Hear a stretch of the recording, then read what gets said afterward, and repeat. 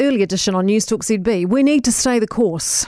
We don't want to yo-yo in and out of lockdowns. We don't want to waste our hard-fought gains thus far. We have to stay vigilant. We don't want to be Australia. We need to stay focused on the end goal here.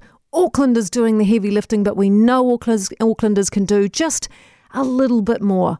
That is just some of the rhetoric I reckon will get dished out today. Expect any or all of those things to be rolled out. My guess, and I am no expert, I am not an epidemiologist, I'm just, another Aucklander staring at the four walls of her house, sick and tired of cooking all day. But my guess from here is we are not coming out of level 4 this week. And that's not so much to do with case numbers and testing numbers, as we've been led to believe. It's about the mystery cases. Something the government purposely, did you notice this? They didn't talk about them early on, but you'll notice they are now talking about them because they have to, because they are the crux of this thing. It's not the numbers of infected people, inside their bubbles and families. It's the mystery ones that they can't trace. That's the real worry, because those are the ones that could still be out there transmitting the virus. And if we spring out of lockdown now, the concern will be that numbers spike and we become Australia. We're looking at what the PM said she didn't want to see, a long tail. When we first went into lockdown level 4, I said to my husband, we'll be in this for 6 weeks. And he called me overly dramatic. Moi? Who, moi?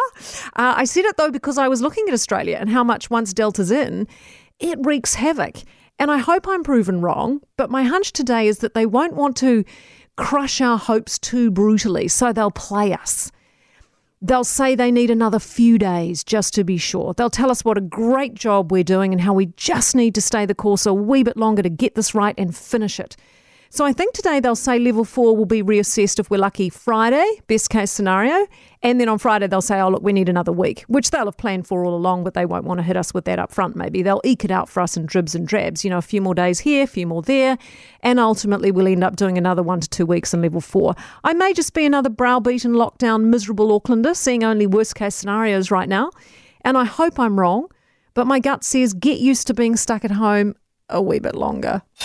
Hawkesby. Rest of the country, I can't see going to level 1 either. If Auckland's staying in level 4, I don't see how they'll manage it. The only thing juxtaposing everything I've just said is the PM's upbeat mode at the press conference yesterday, which I watched. I try not to watch them because they kill me.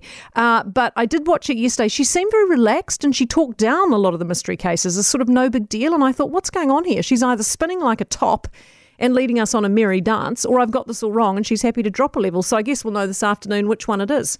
Is she Machiavellian and just playing us, or is she feeling that confident?